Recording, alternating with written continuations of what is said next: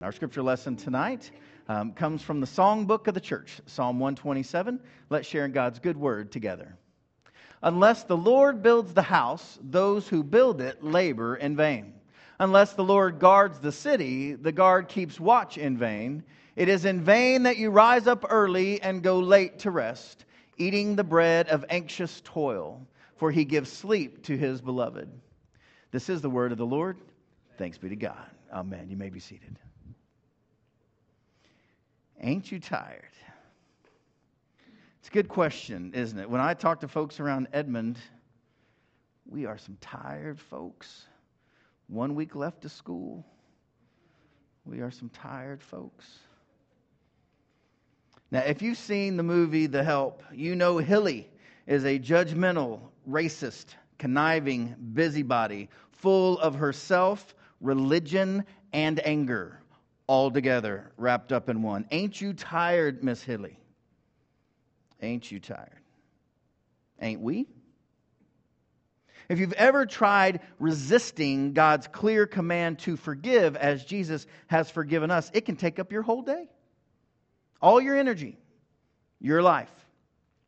And if you have ever gone to the great effort to explain yourself over and over again to anyone who will listen about how you are right about this issue or about such and such or concerning so and so, then you have a sense of the bone-tired, aching effect and feeling that comes from seething for far too long. If you have spent time in your mind going over and over about how what you are doing is not really as bad as what that other person has done to you, then you know how hard and really time-consuming anger can be and how worthless it is. If we're not careful, we, like Hilly, can lose our life. We really can. Trying to hold on to the illusion of a perfect life where we are in control and we determine the outcomes will actually drain life out of us, mentally, spiritually, even physically. If you have your sermon notes, I invite you to take them out. And I came across a study a few months back that really struck me, because it's the first time in our country's history that this is true. It's a study from the National Academy of Sciences which found that middle-aged white Americans, that would be me, have been getting sicker and dying in greater numbers, even as the rest of the world is living longer and healthier. And the first time in our country, folks in middle age in white America are dying at a greater rate. The authors of that study attributed the trend to what we call despair deaths. Despair deaths are rising for middle-class America. These are things like suicide, drug overdoses, and alcohol-related liver disease.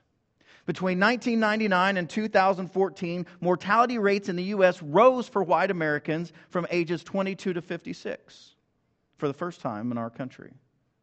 Before that, death rates had been falling by nearly 2% each year since 1968, when Chantel was born.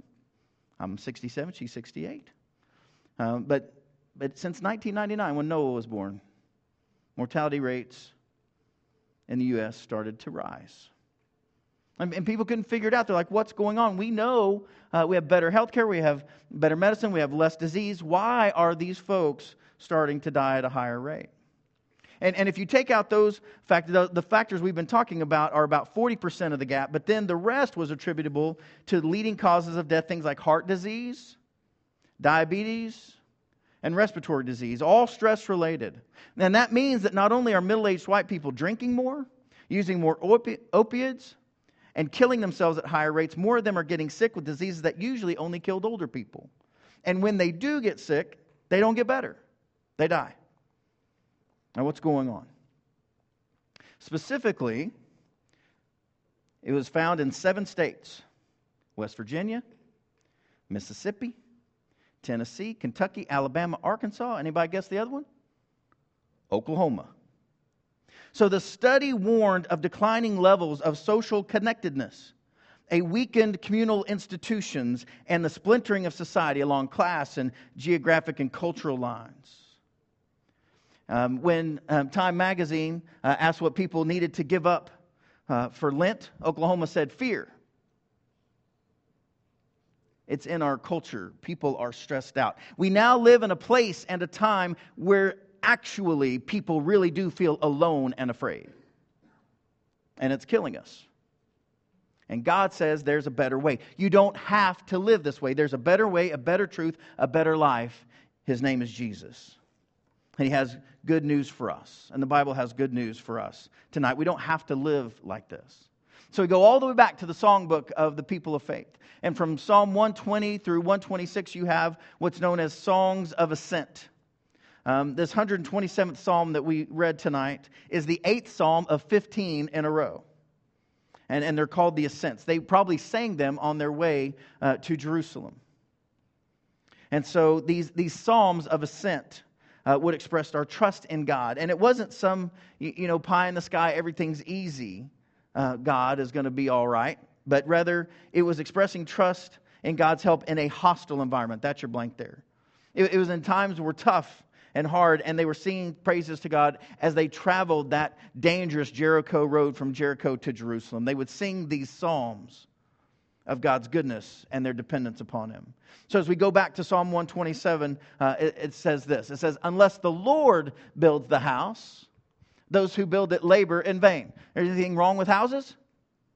No, houses are good. That's fine. But unless the Lord is in the middle of it, it's useless.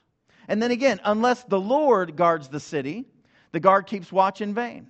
Our city's good, our watchman good? Yes, of course. But unless the Lord is in it, it's for no reason. It is in vain that you rise up early and go late to rest, eating the bread of anxious toil. For God gives sleep to His beloved. Now, what does this anxious toil look like? One of the things that I try to talk to the staff about is that when we leave here at 9 o'clock at night or 10 o'clock at night, I try to have a 12-hour rule to where they're not back here before whenever they left. Because something happens when we break that rule, and that is we get cranky. And I found one thing to be true. Church people don't like it when their staff is cranky. Hey, Pastor, how you doing? I'm tired and worn out. How are you? Nobody likes that. So we try to be rested and healthy and whole and model some sanity for our folks. But what I find is that really goes against the culture. What is this anxious toil that our ancestors write about, sing about, live into? That's not how it is to be with us. How does it feel to have anxious toil? Well, it's anxious that it can all fall apart or be taken away at any moment. Any of y'all feel like that? Maybe you've been working 5, 10, 15, 20 years, and you're still scared that if you don't do things just right, it may all be gone by the weekend. That somehow that it's never enough, and it will never be enough. That's anxious toil. It feels overwhelming. And what's odd is you can feel accomplished yet still lacking at the same time. Like you're dying, not flourishing. Stressful, like you want to escape. Yes, it works, it's good, but I can't sustain it. Driven, pushed, a life of have-tos and should-haves, and I'm so sorry I'm late, always late. A disappointment to others, worse, a disappointment to myself. Now, I don't think God is disappointed, but I can't hear Him anymore in the rush of carpool and deadlines and school and the necessary appearances for the company or the colleagues or the cash. That's anxious toil. Not because you're called to it, but you don't know how to live otherwise. You just have to, living in the world of have-tos. And debt, of course, is at the door. Your life is no longer your own, that you're owned. You need help. But we're afraid to ask. This is anxious toil. Get up early, go to bed late, checking emails when your phone dings in the middle of the night. Because it can all be vapor next week. And we've got plenty of friends that will tell you their tale of woes. This is anxious toil. And God says you don't have to live like that. I'm watching. I'm ready. I care for you. I care for all my children all around the world. And what we find then, friends, is this, that excessive work is accompanied by needless anxiety. Say that with me. Excessive work is accompanied by needless anxiety. Is work good? Yes. In the garden, Adam and Eve, He sends Adam to go till it, work it. That's good. But notice too, Adam isn't doing much work after dark. There's no electricity, right? You get up, you work, you go to bed. Sun up, sun down, you're done. This electricity business is tricky, isn't it? Cell phones, lights, computers. When is enough enough? When is your work done? That's a good question. And so it's in the midst of this turmoil, in the midst of this anxious toil, that God begins to give us a different vision about what's important in life, and even to bring happiness in the midst of the turmoil. So in Psalm 127, as you continue the song, it says this: sons are indeed a heritage from the Lord, the fruit, the womb, a reward. Like arrows in the hand of a warrior are the sons of one's youth. Happy is the man who has a quiver full of them. He shall not be put to shame when he speaks with his enemies in the gate. Now, I would remind you of something you probably don't need reminding of, but they did not have in vitro at this time. When your wife got pregnant, it was an act of God. That's how they saw that. Right? No one had special things that you did here or there to get pregnant, stay pregnant, or have the baby. No, if you were blessed to have a child, it was from the Lord. That's how they understood that. But notice that you can be happy with your family, with what God has given you, whatever that is, even though you still have enemies at the gate. It's not that he doesn't have enemies. It's not that everything's perfect. No, he's happy with what the Lord is giving him, that the Lord is protecting. And they would sing the song on the road on their pilgrimage to Jerusalem. I mean, see, there's a problem, isn't there? And the problem is our human condition. And the problem has been around for thousands and thousands and thousands of years. As Andy alluded to earlier, this is Pentecost. We celebrate with flames and joy that the Spirit is among us. And for me, I think about Acts 2 and the Pentecost experience as the opposite of Genesis 11. Genesis 11 goes like this. Now the whole earth had one language and the same words. And as they migrated from the east, they came upon a plain in the land of Shinar, and they settled there. Then they said, come, let us build ourselves a city, a tower with its top in the heavens, and let us make a name for ourselves. Otherwise we shall be scattered abroad upon the face of the whole earth. Now where's the problem? You see, they needed to make a name for themselves because they were afraid. They're afraid that if they didn't build a bigger building, a more showy building, the actual structure is called a ziggurat. They're kind of a good for nothing, just a big old tower to the sky. But people would build them and say, don't mess with us. See how powerful we are. See how big we are.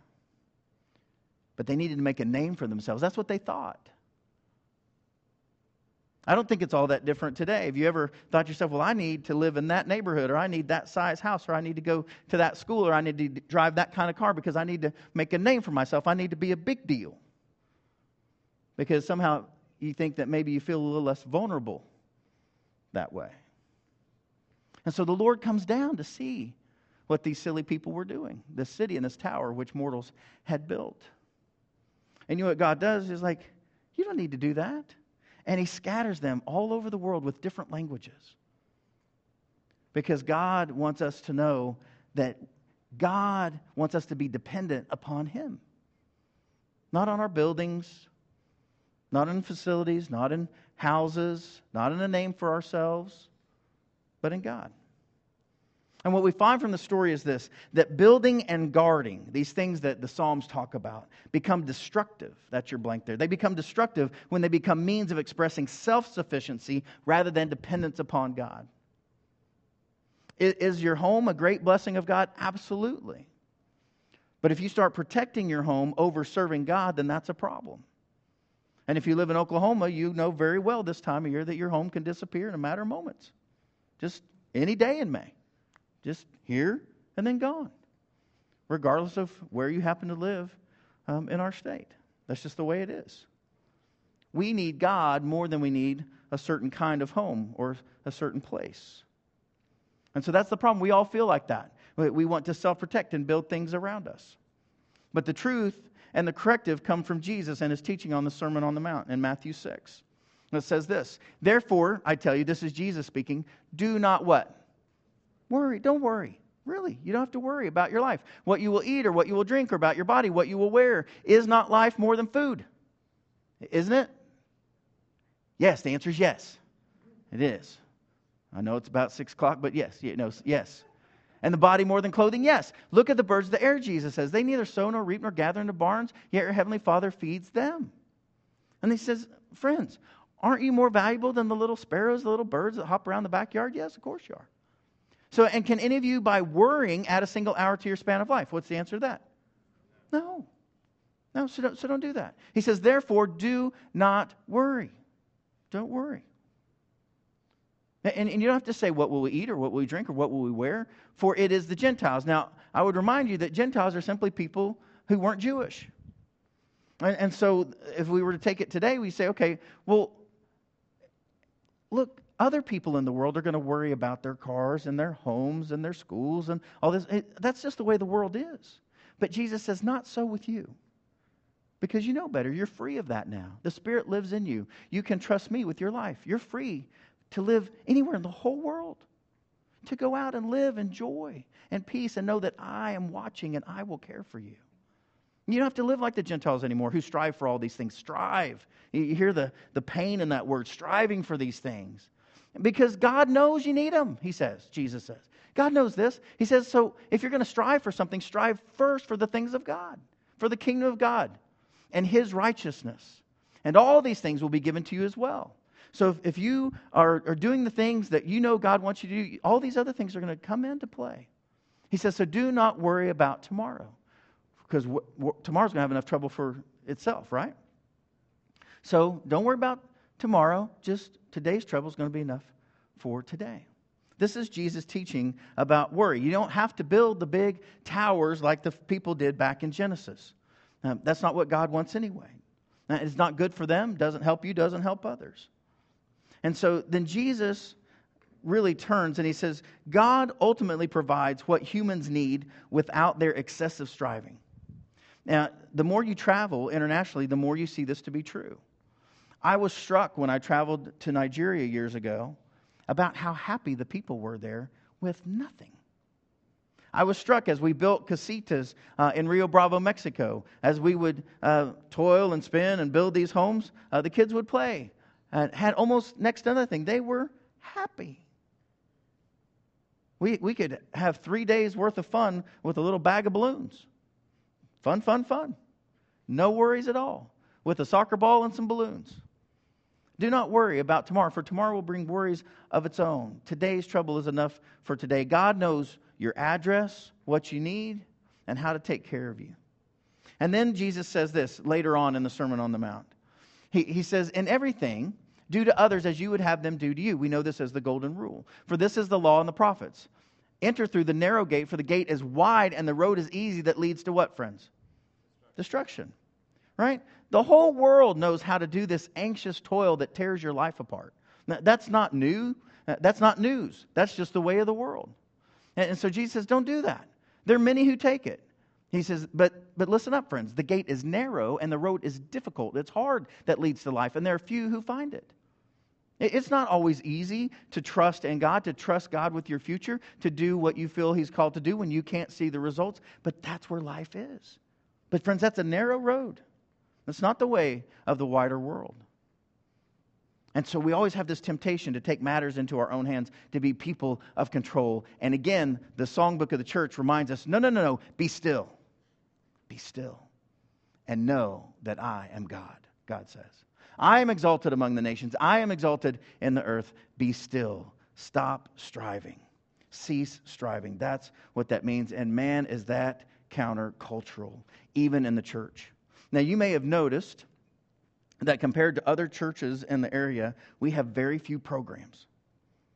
Because if you're not careful, the church will make your life worse, trying to get you to do things that you don't have time to do already, that you're already overscheduled. You're already difficult to live with because you're already stressed out. And the last thing we want to do is guilt you into doing one more thing that you don't have time to do. Rather, we want to lift this up to you and say, what does God have for me? Have for us? Have as a church?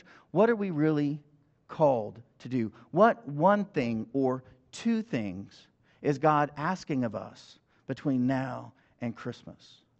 Really, ask yourself the question, what would God have me do between now and the end of the year?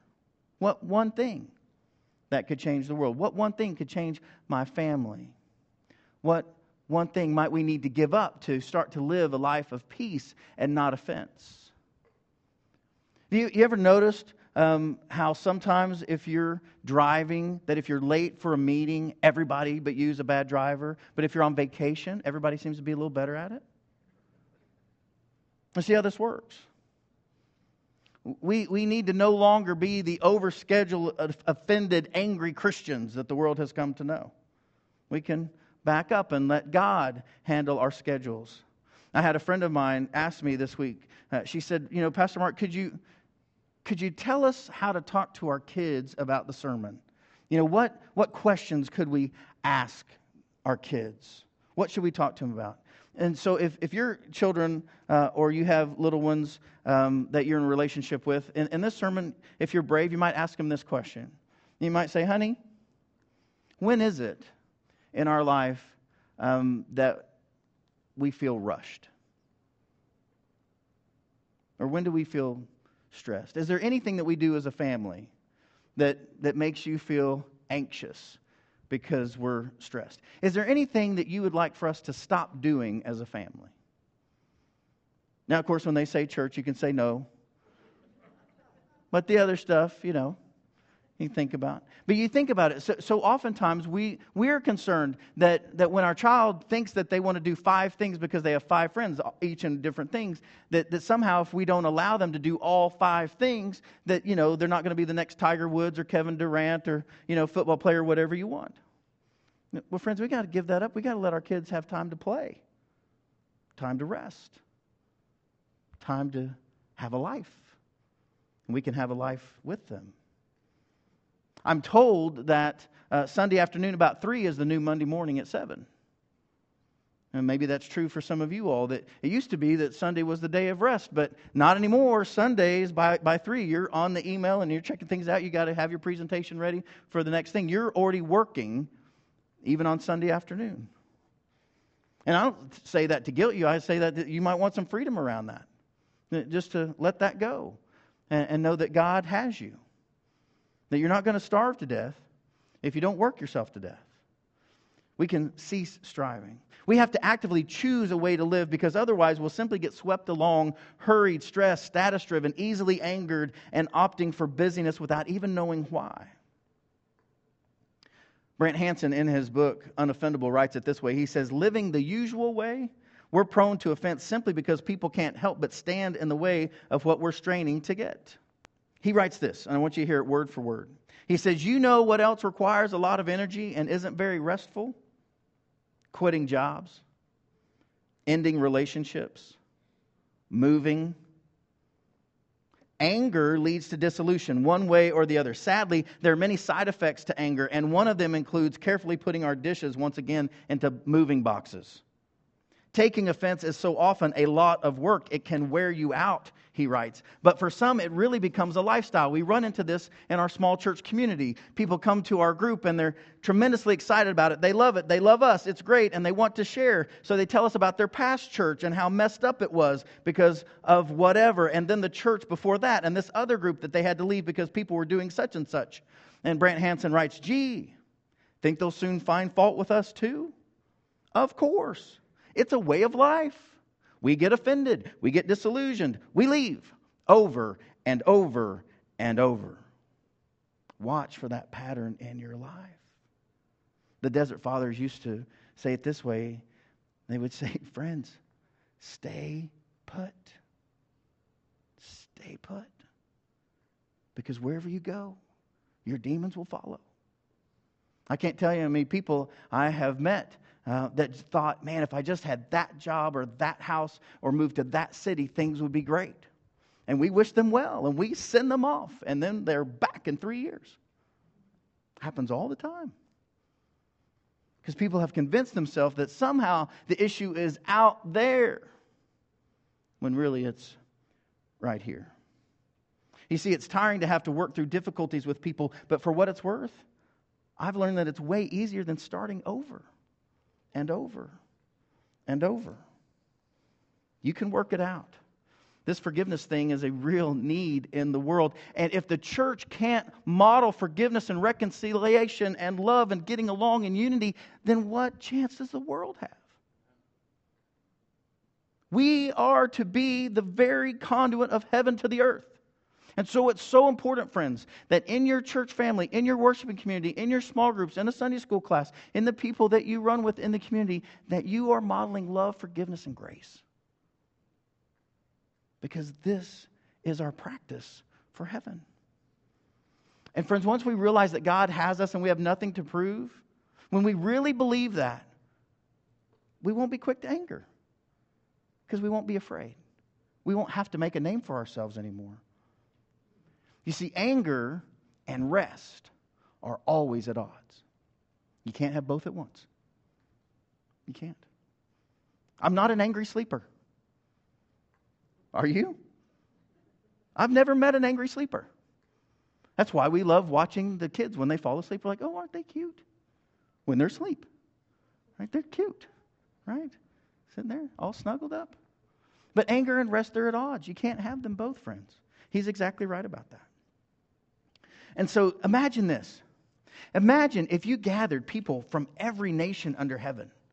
I mean, Arabs and Jews and people from all parts of the world, and you brought them all together and you stuffed them in a tiny room. How do you think that would go? Would that go well or badly these days? Well, 50 days after Easter, that's exactly what happened. And in the book of Acts chapter 2, rather than them going and trying to make a name for themselves and God scattering them, people who had all different languages came together to wait and listen for the Holy Spirit that Jesus had promised. And the Bible recounts it this way in the book of Acts. When the day of Pentecost had come, 50 days after Easter, they were all together in one place, all smushed together, all 120 of them. And all of them were filled with the Holy Spirit and began to speak in other languages as the Spirit gave them ability. They could actually talk to each other. It was like watching CNN at the United Nations without the headsets. Somebody speak in French, everybody goes, oui, oui. You know? The German guy would say hello, and they'd all be like, Guten Tag. I mean, it was amazing, right? That's what the Spirit brings people together. Gave them ability. Now there were devout Jews from every nation under heaven, living in Jerusalem. And at the sound of the crowd gathered and bewildered, because each one heard them speak in the native language of each. They understood each other perfectly. Amazed and astonished, they asked, are not all these who are speaking Galileans? And how is it that we hear each of us in our native language? It was blowing their mind. And look what Peter comes and says as a response. He says, standing with the 11, the other disciples, raised his voice, he addresses them, men of Judea and all who live in Jerusalem, let this be known to you and listen to what I say. This Jesus God raised up, and of that all of us are witnesses. Right? These are eyewitness accounts. This isn't hearsay.